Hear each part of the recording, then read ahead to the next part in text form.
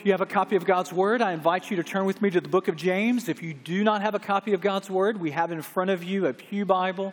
James is in the New Testament. If you don't know where James is, it's after Hebrews. If you don't know where Hebrews is, you can look in the table of contents. James is where we'll be. I mean, seriously, a lot of people might not know where James is, and so don't hesitate, don't find any, because you need to be in the Word. And here at Dawson, if you don't have the Bible in front of you, you're going to be lost. You're going to be lost in the sermon because I have nothing to share with you from my background or for wisdom, and I don't want to share. That's one of the reasons I preach with an open Bible, because this is what leads us. This is what guides us. And we want to be reminded of what he has said. And so James is where we are, and we're going to be there in the spring. We're going to be there in the summer. We're going to look at one verse this morning. I assure you, we'll speed up the pace. Les would be in James for 5 years, and there's a lot of wealth and wisdom in James, but it might not be pastorally practical to spend 5 years in James, nor helpful. So we will speed it up. But James 1, verse 1, this morning, I was helping a friend of mine, this is years and years ago, to move his grandmother out of the big house that he would spend a week or two with her and the old kind of homestead that they had. And she was downsizing after the loss of her husband and going into a duplex, sort of assisted living complex there. And we were taking out furniture, we're packing up books and books and books, and she had this huge bookcase. And it was full of Julia Childs and Paula Deen and like Southern Living, all of these kinds of things. I know not what I speak of right now. Those kinds of like cooking books. And she had just tons of them. So we're putting them up, packing them up, putting them up, packing them up, and all those kinds of things. And then I leaned over to him and I said, "Man, your grandmother must be this amazing cook with all of this stuff here." And he said, "Man, she has not cooked in decades, but she collects these cooking books, and she just loves them, and she goes through them, and I know a lot of you are cooks, and the last thing you do is try to get cookbooks. You have those recipes, and they're passed down, and you have these 3x5 note cards, or you just like know them in your head. But there are a lot of people that collect cookbooks, but never make their way into the kitchen. There are a lot of you in this room that know what the appeal of the Cooking Channel and the Food Network and all that kind of stuff is. And so you watch Bobby Flay just like religiously. And Rachel Ray, you got her DVR'd, and the Pioneer Woman. I mean, it's just like, it is prime time viewing for you, but you only eat out, or you only eat what you can, like me, if Danielle's out of town. The parameters of what I eat is what I can open up and put in the microwave for 90 seconds. I mean, that's my culinary skills.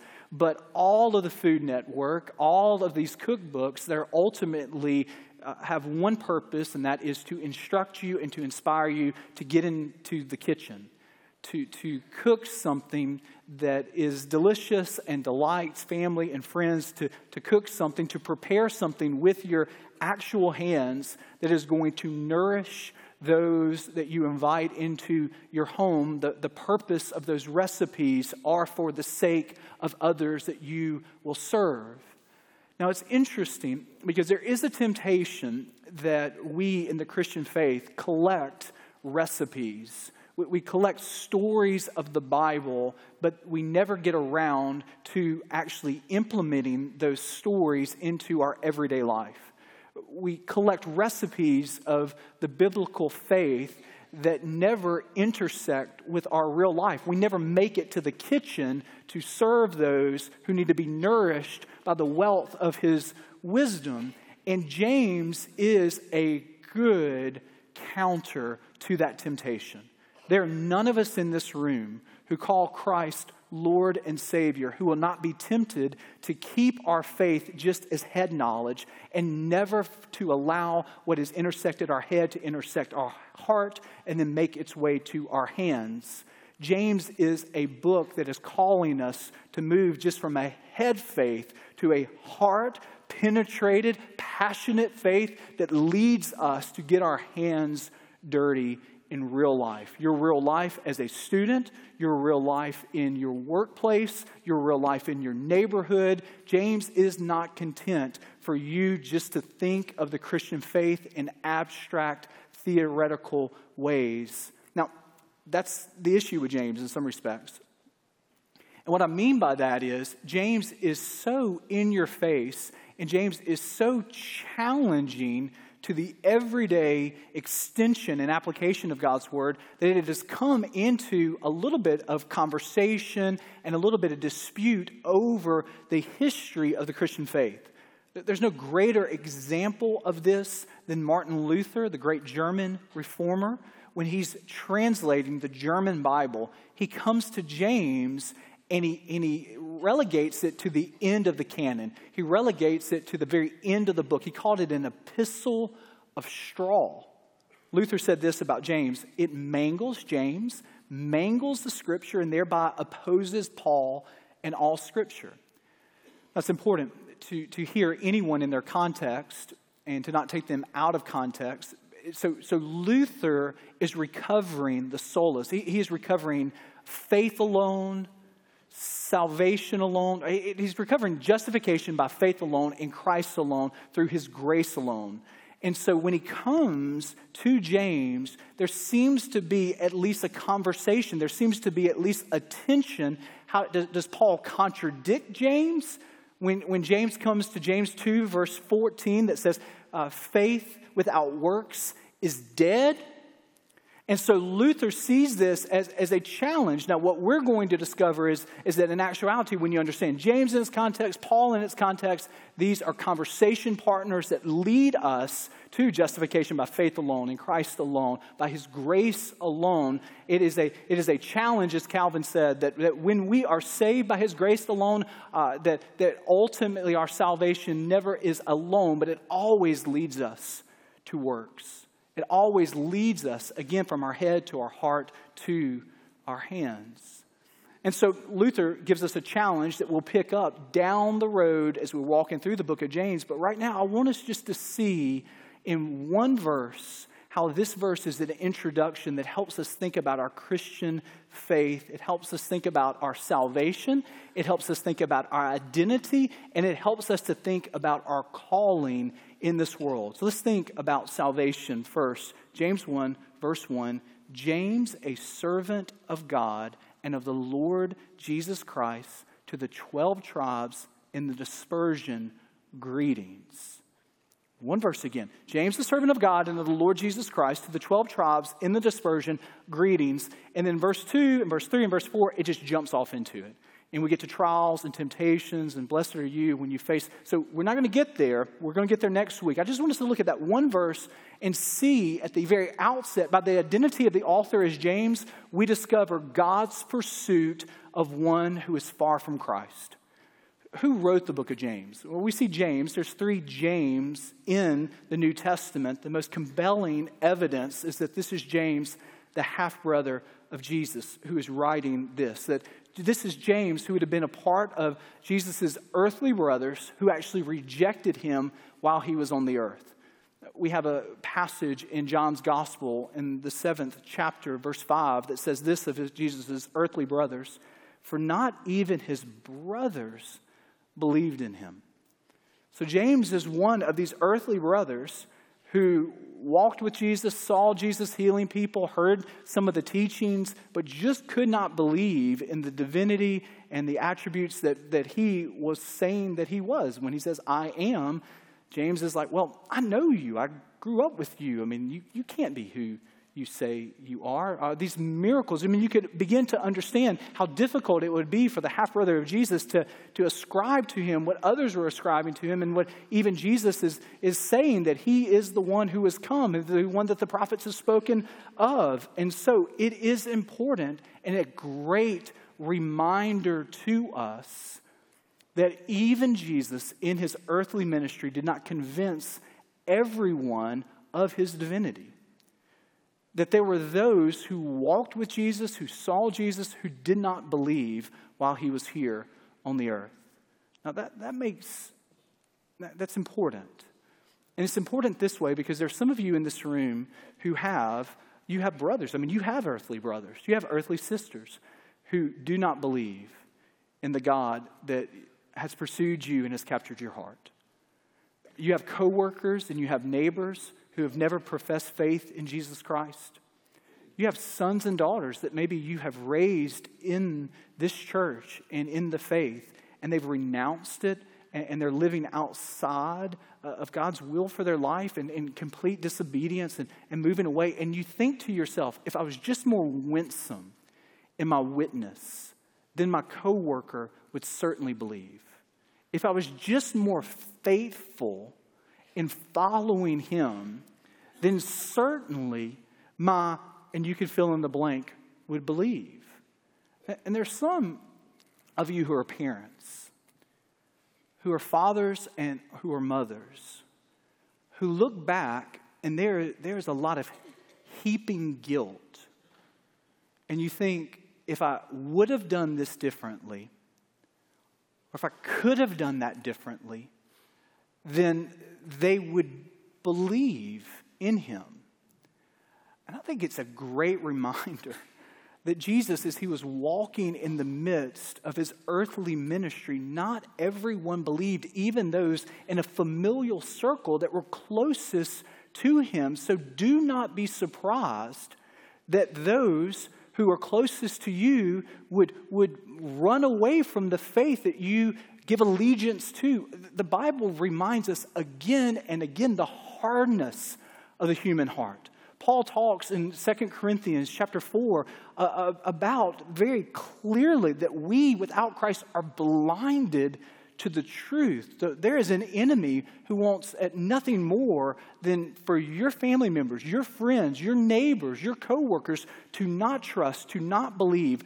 But James's earthly disbelief in his brother is not the end of the story. This is amazing to me that Jesus, even post his crucifixion, doesn't give up on his earthly brother. That James's disbelief wasn't the end of the story. So we have Paul coming to this time where he describes what Jesus did after he was raised and before he ascends to the right-hand throne of the Father. And we have this description of 1 Corinthians chapter 15. You'll see it on the screen starting in verse 3. It's a synopsis of the gospel. For I delivered to you as of first importance what I also received, that Christ died for our sins in accordance with the Scriptures, that he was buried, he was raised on the third day in accordance with the Scriptures. Verse 5, this is where we get this itinerary. What did he do? He appeared to Cephas, then to the 12. Then he appeared to more than 500 brothers at one time, most of whom are still alive, though some have died, some have fallen asleep. Then he appeared to, and notice one person that's singled out. Then he appeared to James, then to all the apostles. Boy, this is so comforting to me, that God desires the salvation of our loved ones more than we do. That he pursues our father, mother, sister, brother, neighbor, co-worker, son, daughter, niece, nephew, that he pursues them. I mean, Jesus he has this one-on-one conversation with his half-brother James to what? To show him, hey, I died on Friday, but I am walking with you today. And James believes. He believes. Take comfort that as you pray for your loved one who's never come to that place where they have said yes to the gospel, that their disbelief isn't the end of the story. And their disbelief doesn't then say to God that he will not pursue them. I love Malcolm Muggeridge. He was this British journalist that lived decades ago, and he talked about, kind of in a C.S. Lewis kind of way, of how he was an atheist, agnostic journalist, but the hound of heaven pursued him. And I want to remind you that God doesn't desire anyone to perish, but all to come to everlasting life. For God so loved the world and everyone includes your loved ones, includes your neighbors, includes your co-workers, and he pursues through the power of the Holy Spirit, and who knows what he is orchestrating, even in the midst of your daughter living in the prodigal land. Even in the midst of your son living far away. No telling how he is working in the background to woo and to draw and to call them home to follow Christ. Here we have this example of James, who goes from a jeering sibling of Jesus to a worshiping servant of Jesus. Here's James, who is pursued literally by the resurrected Christ, and he bows his knee. And what we discover in the earliest portions of the book of Acts is that James becomes a leader. I mean, he becomes the lead elder of the first Jerusalem church there. And when we come to Acts chapter 15, there's a good bit of controversy. How far will the gospel spread outside of Jewish Christians? How far will it spread outside of Jerusalem? You got this guy named Paul who feels called to the Gentiles, and they come to one controversy in Acts chapter 15, the Jerusalem Council, and guess who's there? James is. So the one who disbelieved is now one who is proclaiming Jesus Christ. I want you to see, just with the first verse, first word, that God pursues those who are far from Christ. Secondly, I want you to discover God's claim upon a follower of Christ. I love the description. It's just so easy to skip over this. James, a servant of God and the Lord Jesus Christ. Move on. What kind of business cards could James have thrown out as he's writing to these churches here? What type of name dropping could James have done in this moment? I mean, James could say, James, pastor of the first Christian church in the world. Or he could have said, James, the eldest half-brother of the incarnate Son of God. Or he could have said, James, a longtime associate to Peter and James and to John and to Paul and to the rest of the apostles. But he doesn't do any of that. He says, James, a servant of God and of the Lord Jesus Christ. There's no boasting. There's no pretense. There's no name dropping. There's no grandstanding here. He wants his primary identification to be known by his relationship to the one who has captured his heart. The word he uses that's translated in the English Standard Version, we have it as servant. And it's a word that is doulos. And that word is used 126 times in the New Testament. You'll find it translated bondservant. You'll find it translated servant like it is here in the ESV. But really, to get the full nature, the full orb meaning of this, oftentimes it is translated as slave. I mean, James is saying that my half-brother is now my master. James is saying that he's not just my Savior, but he's my Lord. We make all of these false distinctions between what God has a claim upon our life. So we say these kinds of things with this cheap grace mentality that Jesus desires to save us from our sins, but he's not calling us to follow him. So I've made Jesus my Savior, but I've not made him my Lord. That's not a multiple choice option in the gospel.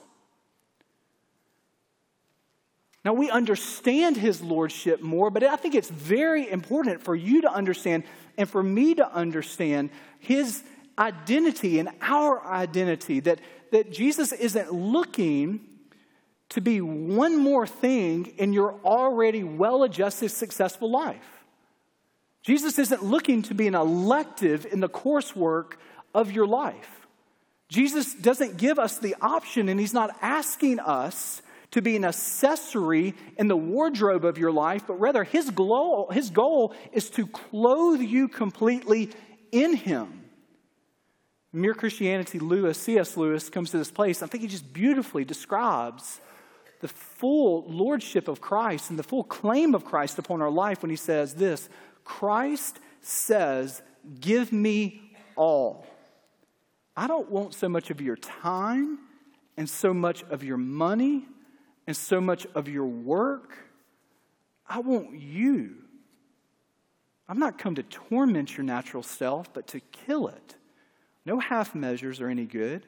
Hand over the whole natural self, all the desires which you think innocent, as well as the ones you think wicked, the whole outfit. I will give you a new self instead. In fact, I will give you myself. My own will shall become yours. This is a powerful challenge as we look at the identity of one who is a follower of Christ. This is God's claim upon you as a follower. There's a temptation in all of our lives. Excuse me if I've used this illustration again, but I think it connects to what I'm talking about. When sort of an odd part of my personality has to do with eating habits. And so what that comes to is that generally I don't like my food to touch each other. So have you ever been at your grandmother's house, or have you been at a restaurant and somebody puts their food in front of you and you've got chicken and then you've got green beans and you've got corn and the green bean juice gets at the bottom of the chicken and then it's unnatural is what it is. It's one of those things that you just breathe out, like, oh, I have it. So the way I rectify this in my own house is that I have a plate. I won't give this away too much, but it was a blue plate, okay? And so the blue plate was a step above what you would give a 4-year-old or a 5-year-old. It didn't have Star Wars on it. It didn't have the Dukes of Hazzard on it or anything like that. But it had clear compartments. So my green beans would not intermingle with my sister Schubert's roll because that's not natural to do that. And so I could segment in all of these compartments my meat from the vegetables, and all the juices would stay in their place. And all was well at the Eldridge household. Now, we moved. And so there was a grace period. And then I go looking for my blue plate. And I could not find my blue plate. So I asked Danielle, and she said, it just didn't make the move, David. And I said, well, whose decision was that? I mean, that was not a committee meeting here. And in the Christian life, boy, we say, Lord, I want you to be the master of this 2 hours a day. And we segment off the rest. Or we say, I will let you have this container of my thought life, but I don't want the Holy Spirit to breathe on this part of my life. So you can have all of this, but don't touch my finances.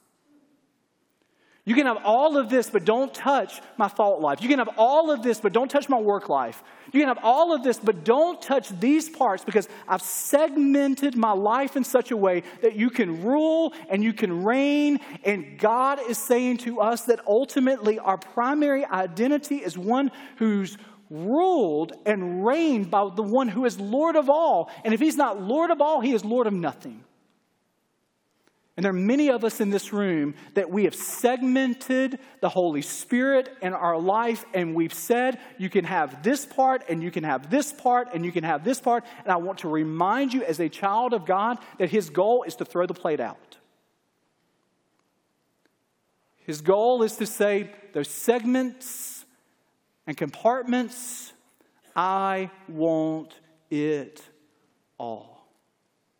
Notice with me, as we look at this passage, God's pursuit of one far from Christ. Notice with me, God's claim upon a follower of Christ. And notice finally, God's purpose for us as followers of Christ. In verse 1, again, in what seems to be just this incidental little phrase that is so easy to pass up, James, the servant of God and of the Lord Jesus Christ, what? To the 12 tribes in the dispersion. It's enigmatic, it's mysterious. What does that even mean, to the 12 tribes in the dispersion? I mean, maybe this is one of the reasons Luther had an issue with Paul. Paul would say, to the church at Philippi, there it is. To the church at Rome, and there it is. It's just clear. It's a clear, you knew where it was going. And then we have James saying, to the 12 tribes in the dispersion. And then he just says, greetings. Like everybody knows who he's talking to. And then we have to think to ourselves, what does that mean? Who is James, the half-brother of Jesus, talking to here? Who's he writing this letter to? Okay, so we can read into this. 12 tribes in the dispersion here is the historical origins of the Israelites. The Israelite nation descended from Jacob's 12 sons, so you have the 12 tribes, the Israelites there.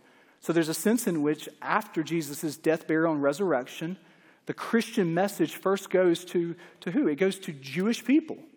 Jesus, as a Jewish person, comes for his people, and the first converts, not exclusively, but many of the first converts were people who descended from the 12 tribes. The Jewish people here. First converts were Jewish people. So Jewish Christians were the large majority of the early Christian church. Even when Paul comes and begins to spread to the Gentile people, he has this desire for his people to be saved. He bleeds with just anguish in Romans 9, 10, and 11, saying, I'm taking the message to everyone that's being grafted into Gentiles, but what about the Israelites? What about my people here?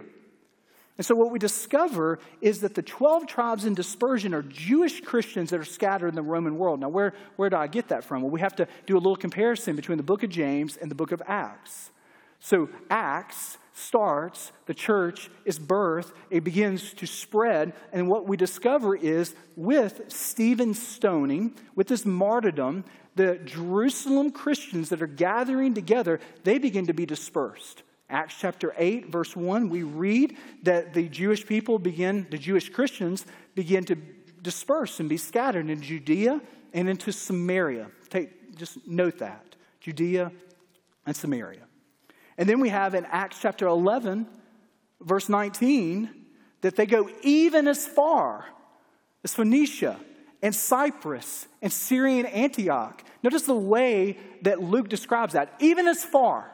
And so you remember in Acts chapter 8, verse 1, verse 8, he says, Jesus, before he ascends to the right-hand throne of God, he says, you are going to be my witnesses in Jerusalem, Judea, Samaria, and the uttermost parts of the earth. Now, the disciples didn't understand that was also a geographical commissioning, and they certainly didn't understand that one of the impetuses for them to go out to these places, Jerusalem, Judea, Samaria, the uttermost parts of the earth, would be persecution, but it is a reminder that God is sovereign over the movements of his people. That one of the ways that the Christian message is spread, one of the ways that we discover the church spreading all across the world is through persecution, that God works together for the good of those that love him, are called according to his purpose, to be signposts and light posts all throughout the world. And this shouldn't surprise us, because when you open up the book of Genesis, you know what you discover? God moving his people and doing it for a reason.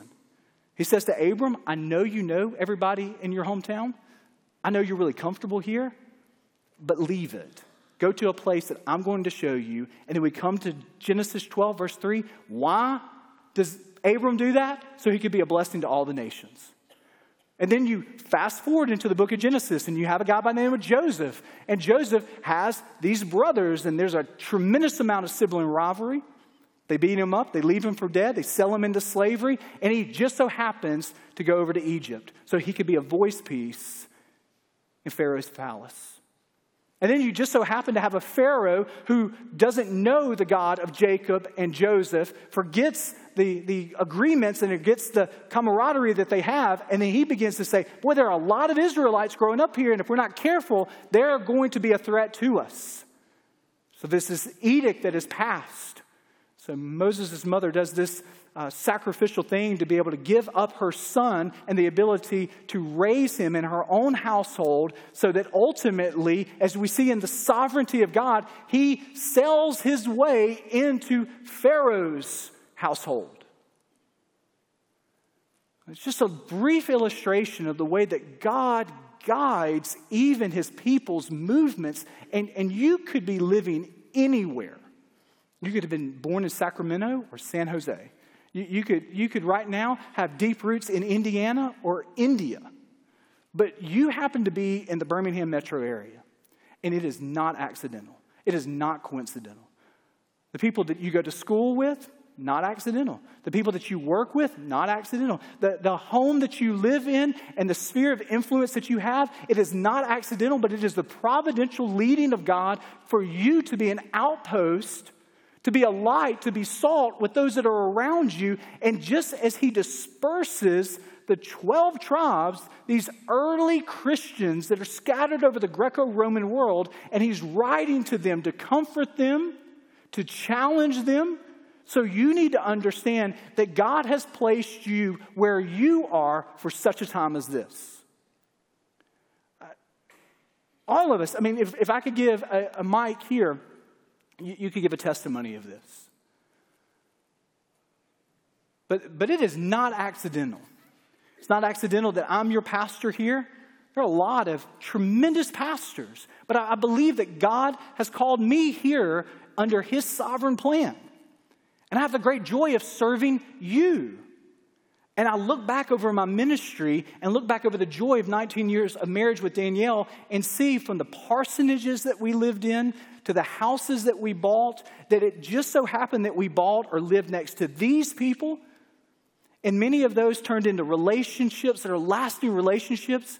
There have been funerals that I've preached for neighbors, family members that never would step foot in the door, but I just so happened to live in proximity to those. There are weddings that I've gotten to conduct for people that were not church members because I just so happened to live in that house and in that community. From the people that you get to know on the baseball field or through the band or through your neighborhood, you are sovereignly placed there to be a light and to be salt, and it is not accidental, but it is the providential leading. And there's some of you even in this room who it very well may be in an Abram-like way that God says, I know you know Birmingham, I know you love this place, but I'm calling you to leave this place for the sake of the nations.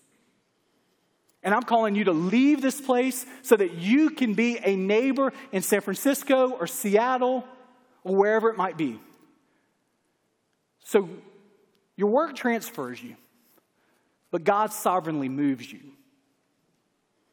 Your work lays off, but God sovereignly works all things together for those that you're going to live next to. You couldn't find a house in the particular neighborhood that you wanted to be in, but God had a greater plan for those neighbors that are going to be around you. You didn't get the teacher that you really wanted to get, but God had greater plans. And I'm here to remind you that he is a God not only over the tremendous historical redemptive plan for all the nations, but he is a God over the details of your life.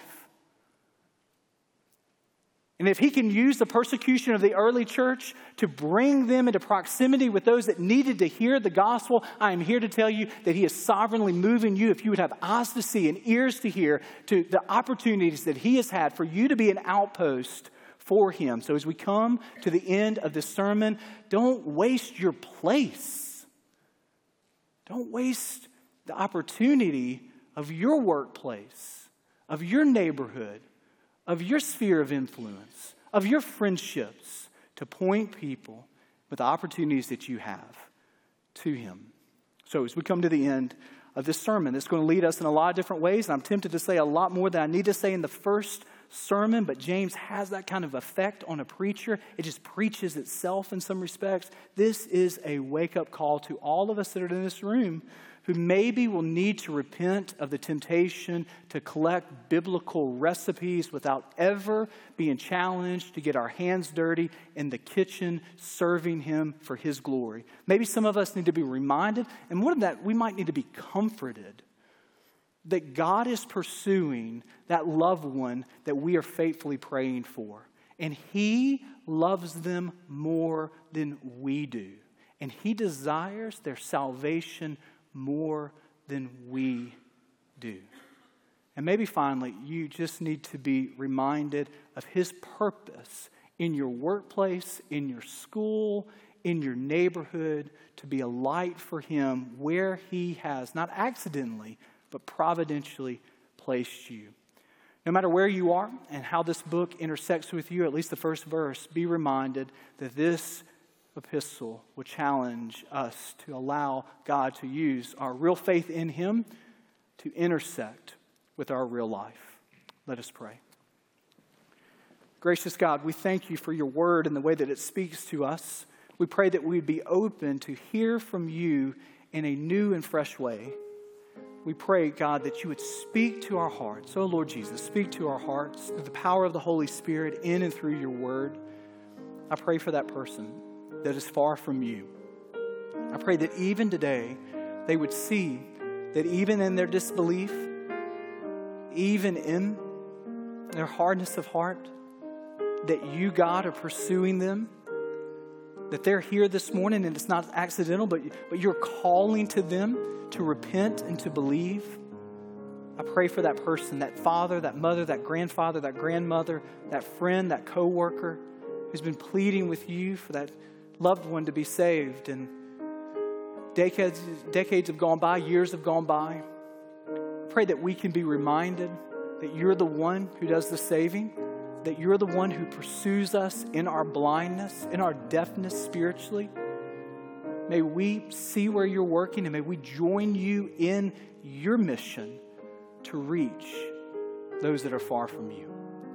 I pray that we'll see the purpose of where we live, the purpose of where you've placed us.